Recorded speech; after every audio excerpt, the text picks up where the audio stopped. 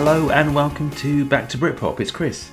On this episode, I'm delighted to be joined by the Southampton local legend Dan O'Farrell of Accrington Stanley. Formed back in 1986, the band released several albums through the 90s.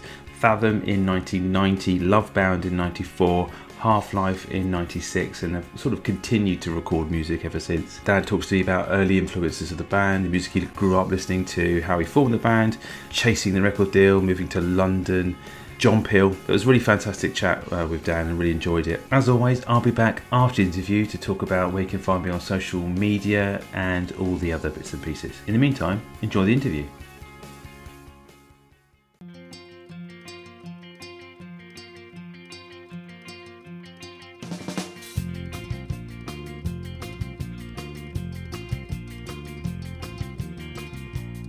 Is it just a lover's nature?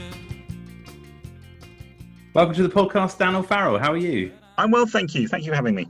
Those who won't know, actually listeners to the podcast won't know that Dan and Farrell have a personal connection because we're friends and also come from Southampton. But you've been in a band called Accrington Stanley for many years, if not decades, haven't you? Yes, we started it young at school, and it kept going Accrington Stanley for a long, long time. And we even played last year. We don't play much now anymore, but we put together something sort of at the start of this year, actually start of 2020. So yeah, it's 30 years or something. Crikey. You formed way back in 86. Am I right there? Yes, that is good research. And what instigated this for you though? What got you into music, and how did you start to become a songsmith? Okay, so it's really interesting. I mean, I just remember I think I got a guitar when I was sort of maybe 12 or something, but I couldn't tune it.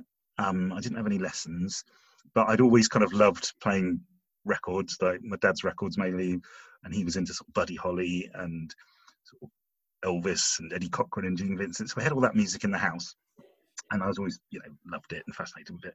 I guess, most people are at that age, aren't they? Mm-hmm. And then at a certain point, I had this guitar sat in my room, which I couldn't even tune. And at a certain point, I sort of worked out how to tune it. And my dad was also trying to learn at the same time, and he showed me a couple of chords.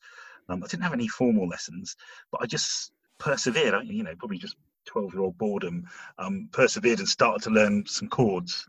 Maybe I was a bit younger, actually. Maybe I was more like 10 or 11. I started to learn, and then I suddenly realised once you had 3 chords, actually you could make a song and sing over that.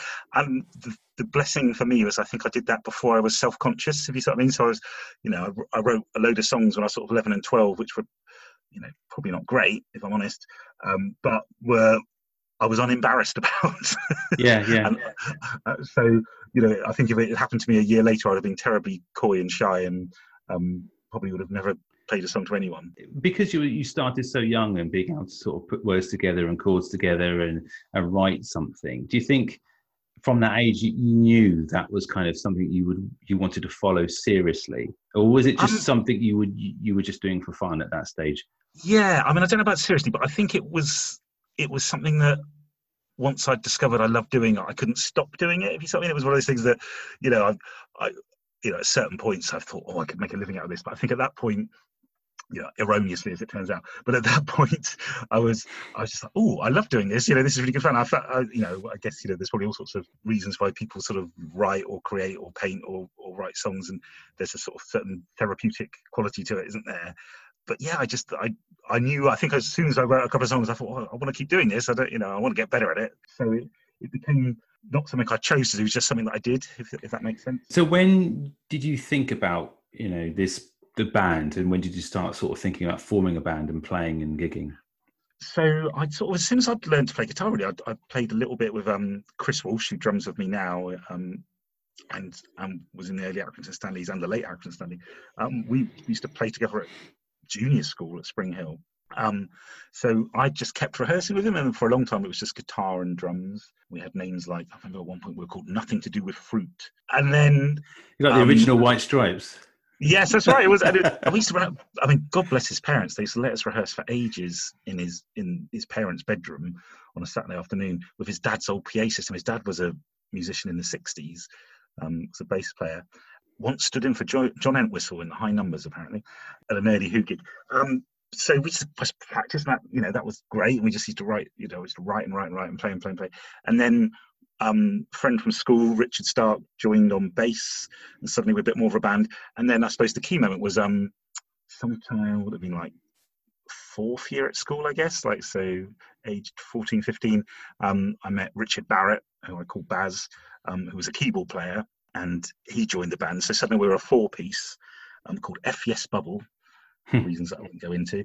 And we were doing sort of a lot of songs that I'd written and some songs that we'd written together, and also we do a quite terribly lengthy cover of Light My Fire by the Doors and a few sort of Velvetsy things, and sort of Lou Reed songs. And I don't know how proficient we got, but we were certainly enthusiastic and played a lot. And then at a certain point that mutated because Richard Stark went off and formed his own band, and it was just me, Baz and Chris, and that's when we called ourselves Accrington Stanley. So it was almost seamless. Do you know what I mean? It wasn't like but it just kind of grew out of a previous band. Did you all come with different kind of musical backgrounds, or did you all come with different musical influences rather, or were you all kind of listening to the same sort of stuff? Yeah, that's a good question. I think Baz and I ended up listening to quite similar stuff, although he had an older brother who was really into sort of more sort of proggy things. I remember Yes and Bebop Deluxe, his brother used to and they used to share, which was interesting. And I guess, but being a keyboard player, I think he was really into the Doors, so he brought that to the party because obviously Raymond Zirek was a hero. But there was, I don't know about you, but there was a certain thing that indie kids in the 80s listened to, almost like you went through the Doors to the Velvets, having probably heard the Beatles through your parents at the same time as you're listening to all the sort of 80s indie bands. So that was kind of our diet, and certain things popped up, like obviously the Smiths were a big one, and R.E.M., and for us it was the Go-Betweens and the Violent Femmes. And there was a certain you could almost rely on people, if you were into, if you're born in 1970 or thereabouts, there are certain bands, if you liked indie, that you got into. Chris, the drummer, actually was from a slightly different, he went to a different school to us, and I think he had slightly different influences and was much more kind of Catholic in his tastes and liked a bit of everything kind of thing. Your friendship with Richard and was obviously something that's lasted the entirety of the band. Yeah, and I guess you're the glue, I guess, essentially, aren't you? Would you say? Yeah, I think so. Yeah, we're sort of worked out we're the only sort of constant members since 1986. And that was, that's always been a very sort of intense and important friendship, hopefully for both of us. Was there a moment in those early sort of practices you were thinking, this could go somewhere? Well, I don't know, but I think all bands think that of themselves at certain points. Yeah. Because you have that thing, don't you, where you form a band, like, right, we're going to get a name, and then like you spend hours and hours and possibly weeks and weeks coming up with a name, and then you think, oh yeah, our posters can look like this, and certainly in my world, a lot of being in a band is that kind of planning your world domination. Partially tongue-in-cheek, but partially seriously, I think. And I think with us, it probably started just as like, oh, this would be really good fun. And then, at a certain point, you talk about it so much that you think, well, we could, what's not? And I think that's a good attitude to have, actually, because otherwise you'd never do anything, would you? Probably the interesting thing for Accrington Stanley, as opposed to some of the other bands that you've interviewed and will be interviewing, is that we never quite made it. Do you know what I mean? We never quite got what we wanted. And so it's kind of, I look back at that really sort of with a real sort of sense of kind of bittersweetness now, and that kind of, we had such great plans, and we did think, yeah, we could do this. And we nearly did and didn't quite come off for us. And it's kind of like that kind of, I don't regret a minute of the world domination planning. It was such good fun. But it's interesting, it makes you realise what it takes to be in that situation actually, and actually kind of make that next step or whatever. But you had some real highlights, didn't you, in terms of those early, in the late 80s and 90s, where you were doing festivals and, being lots of radio play, and quite an established loyal following was starting to emerge, wasn't it, in those early days? Yeah. We had that thing that when you're a band like at sort of sixth form, and your mates are just about old enough to come to pubs, we did really well out of that. We used to do a regular Wednesday night at a Greek restaurant called Mykonos in Southampton. and that was great. We had so many people coming to see us. And the nice thing about the Southampton music community at that point was our age group, but then older people who were also in bands or around that scene also kind of really liked us. A lot of them did. And we ended up having, a really good following in Southampton. And then a little bit later on, we tried to repeat the same thing in London. And, we certainly kind of grew it. You know, Mm. we gave it a good shot on that level. So with the move to London, were you studying there together, or was that just a complete move to follow the music? So it kind of, well, it happened in stages though. So we were, you know, we did this. We all worked really hard in Southampton and played here a lot. And then age 18, I went off to Manchester Uni, which was kind of nearly a sort of band breaking moment. But actually, we managed to then keep playing, and we, you know, played a lot in Southampton during the holidays, recorded during the holidays, and then did quite a few gigs up in Manchester as well, which was just when all the Manchester stuff was happening. So Yeah. that was quite, quite a good time to be there. There's one of the sort of the ironies of Accrington Stanley is that we were sort of quite often in the right place at the right time, but obviously we're just wearing the wrong trousers. You know, we didn't quite didn't quite fit in. We weren't quite baggy enough for the Manchester scene, but we did some good gigs up there. And then after that, once I'd finished uni, we sort of had a bit of more sort of record label interest, and it seemed, you know, like everything was just on the verge of happening, and we graduated to London kind of thing. We ended up there. What album were you sort of pushing at that? Would that have been Fathom, or would that have been So Lovebound?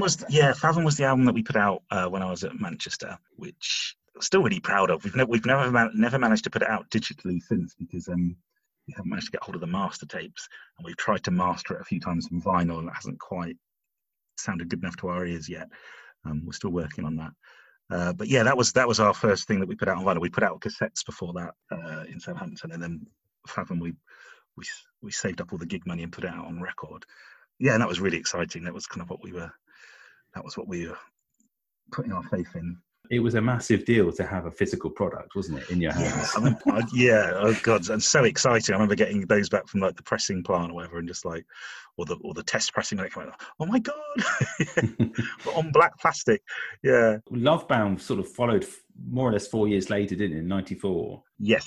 So Lovebound, yeah, was like our shot at, you know, making the perfect album, because at that point we had a lot of songs, and we decided that Lovebound was going to be like the very best of the songs that we had at that point. So there's even one that got re-recorded from Fathom. And by that point we were gigging a lot, and we had management, and we were, you know, we'd been out to Japan. It was supposed to be the culmination of all that kind of build kind of thing.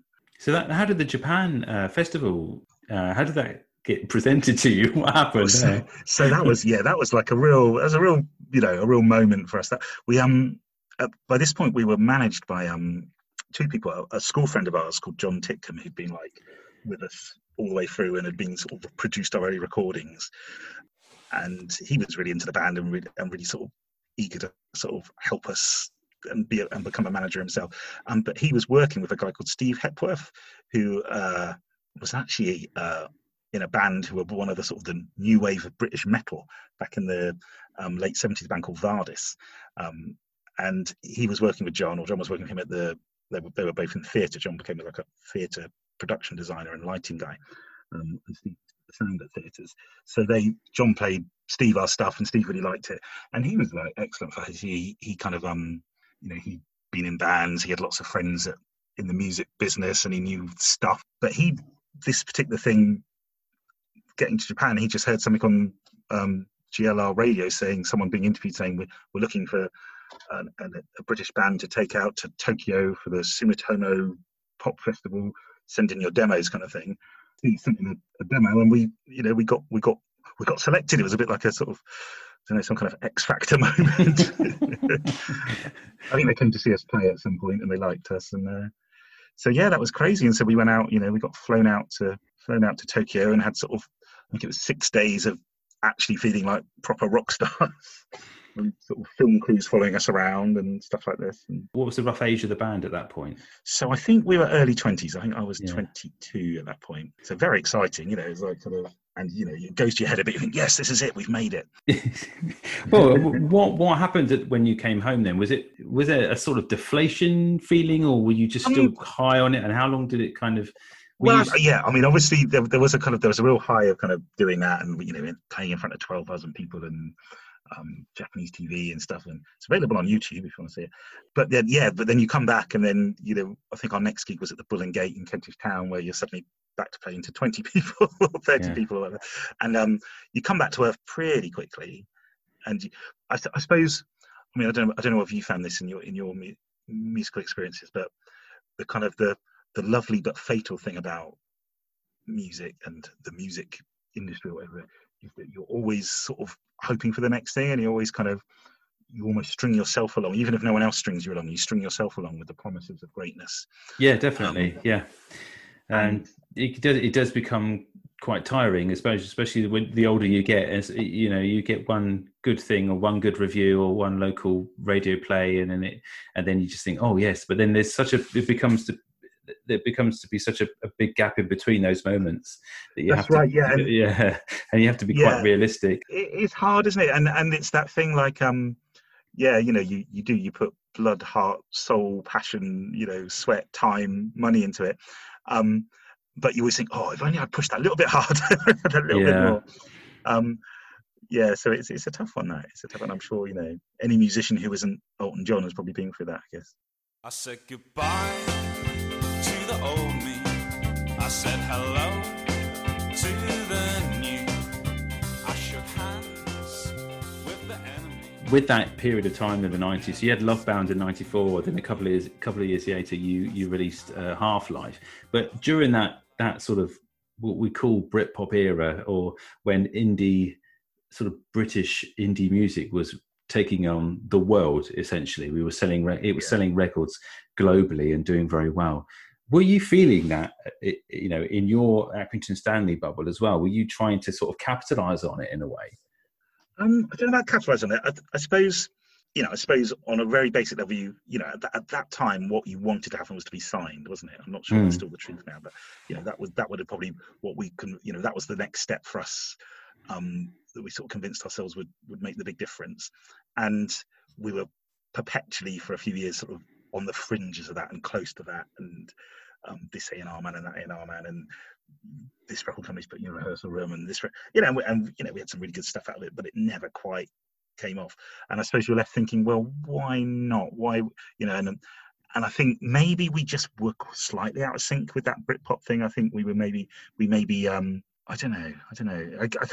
I remember the excitement of the time. I remember because we were in London at that point when Britpop started to bite, and I remember sort of early Suede gigs and all this going on, and suddenly we lived up near Kentish Town for a bit, and Kilburn sort of not only sort of walk past a good mixer and see various members of Oasis tumbling out the door and stuff. In fact, my mate Ray stole Liam Gallagher's 50p off the pool table. And actually, there's a moment in our career which I sometimes think back and sort of laugh bitterly to myself, where when we put Lovebound out, we did a tour, and it was a completely self-booked tour, and we went, up the country. It was good. We went as far north as I've got on the wall here, actually. Southampton, Manchester, Leicester, Coventry, Walsall, Birmingham, Worcester, Swindon. It was a proper month touring. Yeah. And we played at Coventry Poly. I'm reading it off the wall now. Saturday the 7th May, I think it was. Coventry Poly. And we had a really good night, really good gig, and it was like an indie club night at Coventry Poly, and we went down really well. Only slightly spoiled by there being a fire alarm during our encore. And we had a really good night. And then the DJ, who was also the guy who booked us, I think, Jens guy, came up to us after and said, "Oh, that was really good. We've had 2 really banging Saturdays in a row. And we've had you guys this week. Last week we had this band called Oasis." Wow. I remember, I think, it's something about it. Well, that moment, we were kind of, almost on the same page. And then, of course, the career arcs differed after that. Would you describe your music as a little bit more, I don't want to say arty, because that sounds a bit derogatory, because it's not what I mean. But do you know what I mean? I do know what you mean. Yeah, we were never that direct, I think. And maybe we always had, possibly we were, I try and look at it through these various A&R men who says possibly we were just a bit too confusing as a thing, because we were quite folky in places. We had sort of weird stuff going on with cellos, and we were never sort of the classic Britpop bands at the time. There was a certain directness to it, wasn't it? There was a certain sort of those early Oasis records. It was quite Route One in a way, and we were always a bit too fuzzy for that, I think. But you meandered in a way in terms of your influences, and what you wanted to sort of develop in terms of your sound was always there to hear. It was complicated but not unlistenable. It was all very not commercial sounding at all, but there was such a pleasant sound to it all. But you were hearing different things that potentially, as you say, weren't happening in the music industry at the time. Yeah, You know, yeah. Thank you. I think we sort of felt a bit out of step with it. Do you know what I mean? Like, kind yeah, of, we didn't think, oh, apart from that one night where we sort of crossed paths with Oasis, but we didn't. We realised we weren't quite the same proposition as, if you think about some of the bands who got sort of signed in the sort of the second wave of it. Once it really became a thing, people like Menswear and people like that. We certainly didn't feel like we had that much in common with that. It all seemed a bit, I don't know, we felt a bit more outsiderish, I guess, and possibly willfully so, and possibly to our own detriment. Yeah. Record companies were jumping on themselves to create or get other versions of what we already had. Yes. And yeah, so if you were moving away or if you were establishing your own identity and your own sound, you were probably definitely going against the grain in that sense. Yeah.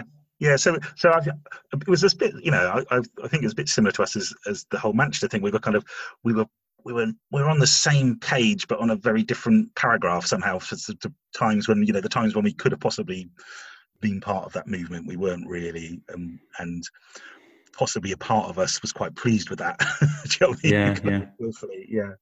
Well, with Half-Life that came out in '96, were you using songs that you'd written on the road, or was there a new sound to this record? Half-Life was a very different circumstance, actually. Half-Life was kind of almost like, we didn't die, but at the point we felt the band might be about to die. Sounds very depressing, doesn't it? So Love Band was recorded with like the enthusiasm of, we've just come back from Japan, this is it, we're going to push over the top now. By the time we got to Half-Life, the big thing that happened was our bass player had left, a guy called Sam Burgess, who is still a fabulous musician and plays a lot of jazz now. He plays at Ronnie Scott's and Ronnie Scott's touring band. So fair play to him. He went ahead and made a living out of it. But I think sometime around about 95, I think it must have been, maybe even early 96, but 95. I think he it was all fairly amicable, but he decided that, he wanted to go off and do jazz and other music and didn't want to sort of play 4-chord indie anymore. Occasionally there were 5 chords. So fair. So we were a little bit in limbo for a while, and then we kind of realised that the first year of the band, Baz had done keyboard bass like a Ray Manzarek, and he's very good at that. Baz, he's got that left hand. So we went back to that setup, and that was a 4-piece with Rufus on guitar and cello and Alex Bridge on drums. So actually we were gigging and sounding strong, and it took us a while to get over not having a bass player, but actually the way we could work then was very streamlined because Baz was on it. We weren't making any money. This is always the way, isn't it? And as we suddenly hit that point where actually people need to pay their rent, whereas before we might have been students and we might have managed to bug some housing benefit. Suddenly it got a bit more difficult to do that. So the band either had to be a going concern that paid our rent, or it had to be a sort of secondary thing where we all got day jobs. And I think at that point I started doing teacher training. And so Alex decided he was going to join the army. I think that's what's going to happen, because he needed to pay his rent. And we literally went in to record Half-Life to get the songs down, the live set down, before he went off and traveled the world, kind of thing. It was quite funny because we literally were like, well, let's just record everything kind of live, and we probably won't do much with it, but at least we got it. We were very defeatist by that moment. And actually we went in and it sounded wonderful. It's this really lovely studio I went to, and we ended up coming back again and again to overdub it, and the songs kind of, Baz was in his Brian Wilson element, and lots of kind of mad arrangements were going on. So actually really proud of that album, but by the time we actually managed to release it, it was kind of, the moment was gone. It was quite a sad thing, and actually I almost think we almost kind of shot ourselves in the foot, and we didn't release it for a couple of years. I think we could have, we recorded it then, but I'm not sure it actually came out then. And partly that was almost like us going, well, we know it's good, we don't need to show it to anyone else. Yeah. which is not a particularly attitude guaranteed to induce success, I must say. I don't recommend that one. We've recorded something really brilliant, but you can't hear it. So in fact, it lived on a DAT tape. This is the really sad bit. I remember, the studio gave it to us on a DAT tape, if you remember those. Oh yeah. And I just remember it kind of sitting on my mantelpiece for a long time, and we couldn't actually get into the DAT tape. None of us had a DAT player. There wasn't any money left to go and find someone with a DAT player, so we just kind of sulked at it for quite a while. But it is now available, I'm happy to report, on all digital platforms, and actually has some really good songs in it. With that recording, did you do anything sort of in terms to push that A&R way or record company way, or were you, because you self-produced everything, didn't you? And essentially, you put it out on your own kind of label. Was that right? Yeah. So well, Lovebound we did. Lovebound was produced by Steve, our manager, and we really pushed it out and we got distribution on it, and we people bought it, not in the thousands or anything, but people bought it, and we toured it, and we kind of having a distribution deal was I really remember walking to HMV and there it was, kind of thing, in London, and going, wow, yeah, my record's there, and I didn't actually bring it in myself. Half-Life was the one we sat on and sulked and wondered if the world deserved to hear it, kind of thing. So, and maybe that, looking back, maybe that was a mistake. Maybe we should have, when you see those sliding parallel door moments, maybe if Jeff Hughes from Beggars Banquet Records had it land on his desk that soggy Monday, all could have been different. yeah. But I think that thing we were saying earlier, I think we'd all reached a point, certainly me and Baz had, of feeling a bit embattled and embittered, and a bit fed up of waiting for guys in suits to tell you it was okay. Do you see what I mean? It's like, kind of, Yeah. By that point, you'd had your heart broken a few times by sort of A&R men and promises that didn't happen, and so a slightly different attitude prevailed by 1996. We were a bit more kind of World weary. bloodied. World weary. That's a good phrase for it. Yeah. I made my social worker cry. All I did was ask the time that his goldfish took to die. When I left it About a few years ago now, you kind of had a sort of a second, not a second wind, because you've kind of been recording ever since 96, really. You had an album out in 2005, and then there was a longer break, wasn't there, between Uplift, which came out in 2005, and then we had a bit more material in sort of around 2012. Is that about right? Yes, yeah. There were lots of sort of unreleased stuff in the middle of all those things. It's kind of quite, there were albums that we started, but yeah, those were the ones that we've actually ended up sort of releasing. And when did the John Peel thing come about? Because it was quite a local story here in our... we made on to South Today. Yeah. So we had some John Peel plays, not loads, not many, but he played us, and we sent him our records and wrote him letters, and I think tried to phone him a few times, and frustratingly, I never heard it. It was always one of those things that, like, someone would say, "Oh, you were on John Peel last night," and you'd listen the next 4 nights, you wouldn't play it then.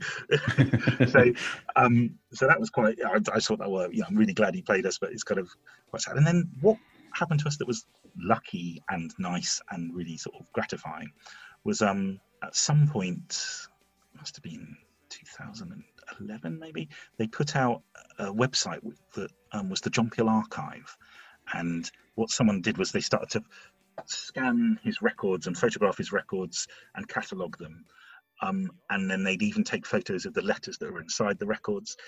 And it just so happened that the first 100 they put up on this website was from the A section, and 2 of those first 100 records were ours, Fathom and Lovebound, the vinyl copies. And there was quite a lot of attention for this, because it's the first time that John Peel's record archive had been seen. And I start to see articles saying, there's some lots of things you'd expect in here, there's some real surprises. 2 of the records of a band called Akron Stanley, who's no one's ever heard of, kind of thing. So, and by this point, I'd got over my bitterness and embattlement, and I thought, well, I know I will try and tell the world about this. So I I fired off a couple of emails to the people who'd written this article. So, Akron Stanley are actually this band here in Southampton, and for some reason we just got quite a lot of attention for it, and suddenly, local radio and local TV and were interested. I think mainly because John Peel was held in such high regard. Yeah.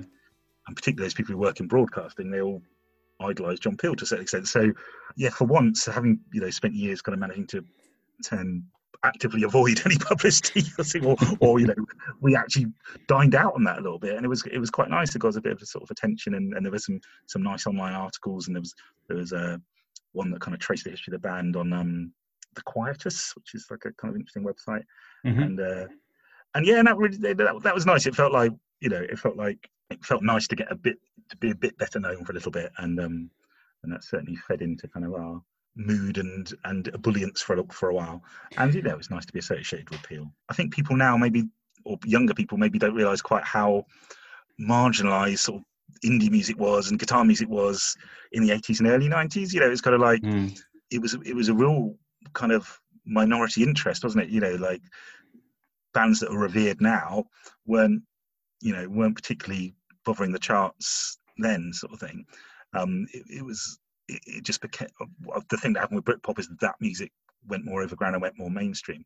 But for a long time, you know, so John Peel was like your ally in this fight against everyone else, you know. Because I missed John Peel in terms of because of my age. So I was Steve Lamacq and Joe Wiley, and then Mark and Lard. They were did the same job. Yeah, they essentially, exactly. And I suppose they had a bit more of a commercial stance to them, because you know, the BBC at the time were pushing British music, and all these bands were just, you know. But the good thing about, I think, Steve Lamacq and Joe Wiley, those two shows, the evening sessions, was they were playing a lot of music from the States as well. So you weren't just being bombarded with Britpop and British indie. You were getting the Pavements and the Sebadoos and all the other stuff as well, Cannonball and all that sort of thing. So you could really dine out on that kind of the American wave of grungy, not grunge, that wasn't quite happening, but that kind of indie, and then you could then feast on the real British pulp, and if you really wanted to Blur and all that sort of real acquaintance. Yeah, that's right. Yeah. Stuff. But the Peel thing was, you know, we were lucky for him to have obviously brought that in some ways to the forefront, I guess. Yeah, and it's hard. I don't know if, you know, people go back and who haven't heard John Peel, if you go back and actually listen to some of it's online or some of his shows, I mean, my God, like the stuff he's playing, it's so eclectic, sometimes dreadful to be fair.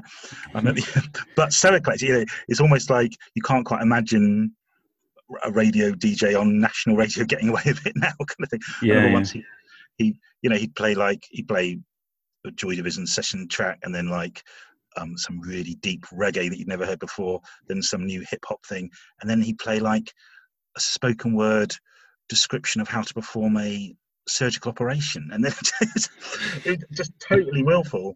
But you know, kind of it took you on a journey. You know, so like you'd have to kind of be prepared to leave the room occasionally and go, oh God.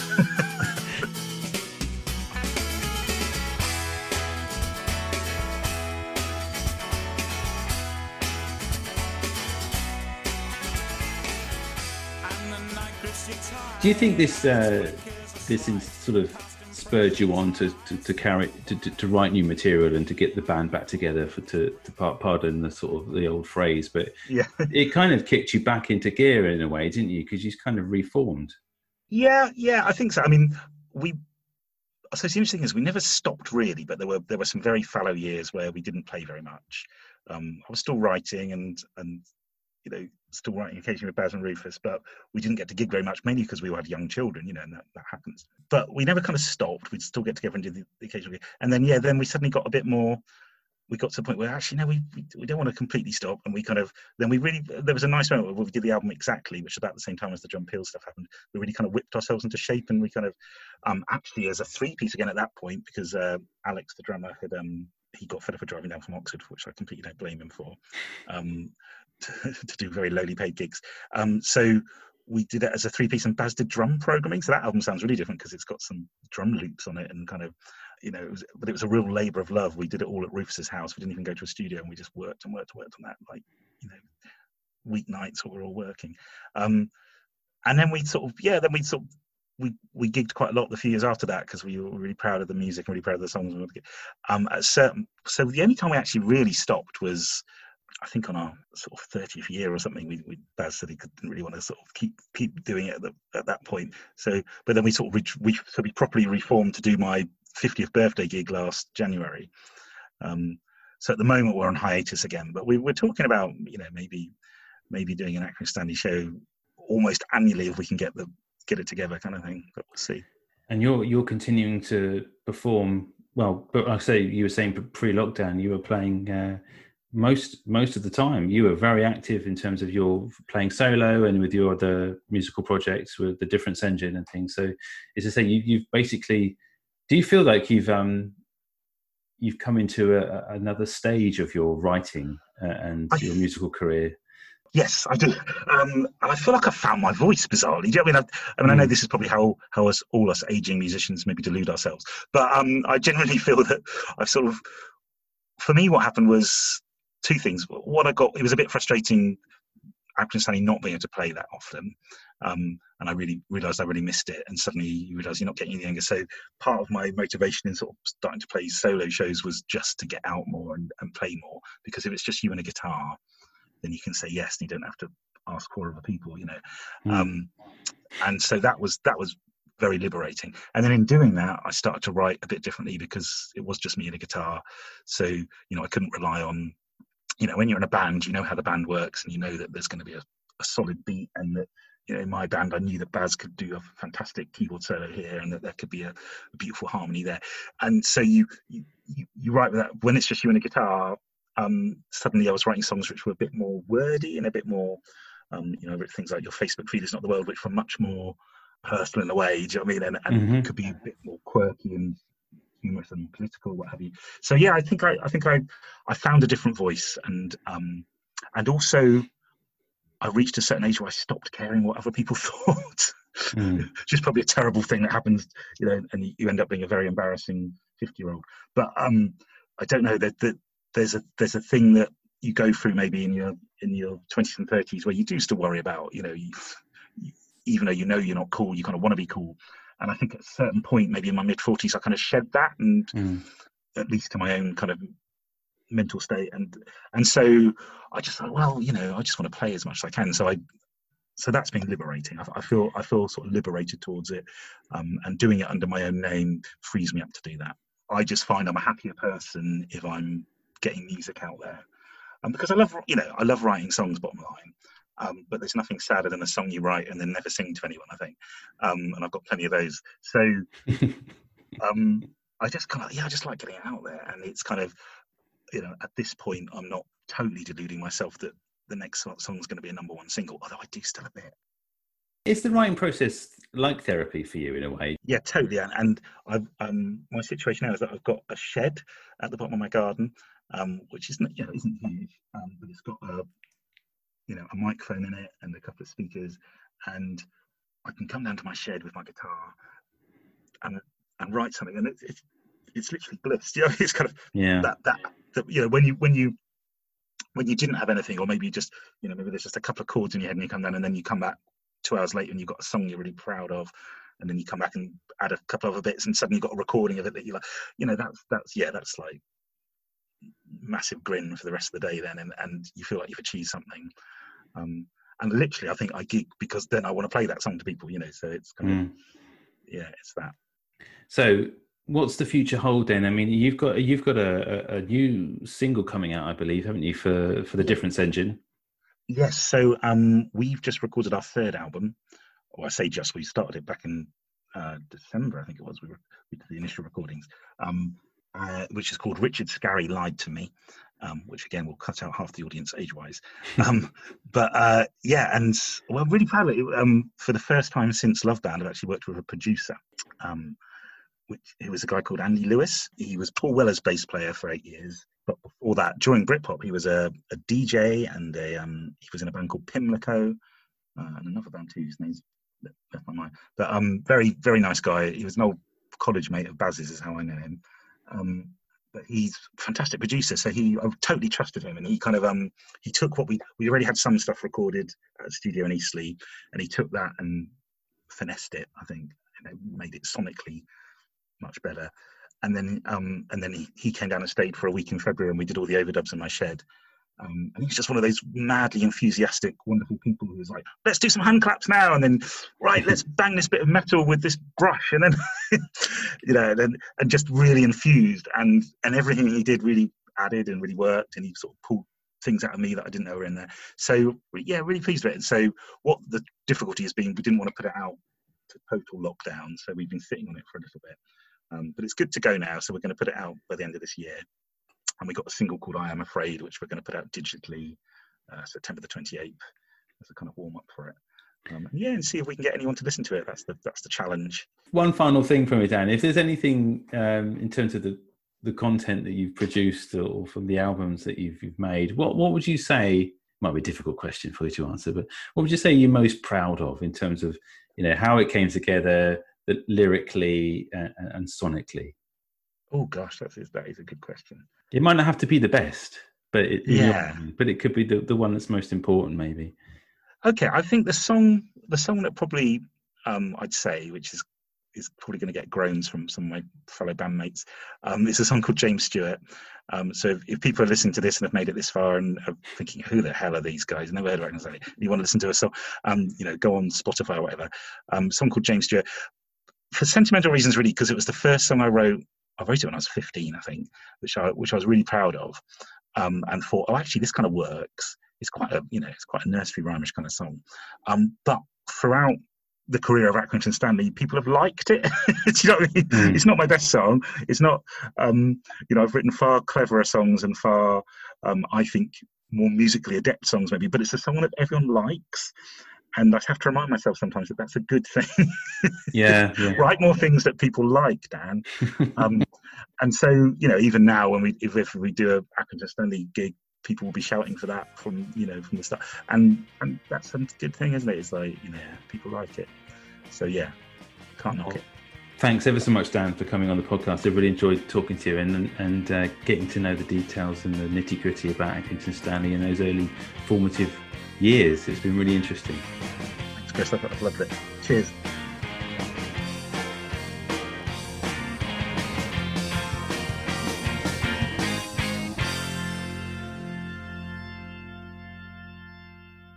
Massive thank you to Dan. I really appreciated him coming on and speaking to me about Accrington Stanley in the early years and all the trials and tribulations of that band. It's a really fantastic story. If you like the podcast so far, and I really hope you do, as I always say at this part, it'd be really appreciated if you go on to Apple and leave a review for the podcast and give us 5 stars, because it always helps climb the ladder in terms of getting in people's ears. Also, I'm on social media, so just search for Back to Britpop on Twitter, Facebook and Instagram. I'm often posting bits and pieces from my shed dives. Coming up to the end of this season of the podcast, only probably about 1 or 2 episodes left. It's been great fun getting in contact with the bands I loved from the 90s that shaped my musical tastes and got me into music and writing songs and being in bands and things. And it's been an absolute privilege. So hopefully I'll hear you on the next episode. Take care.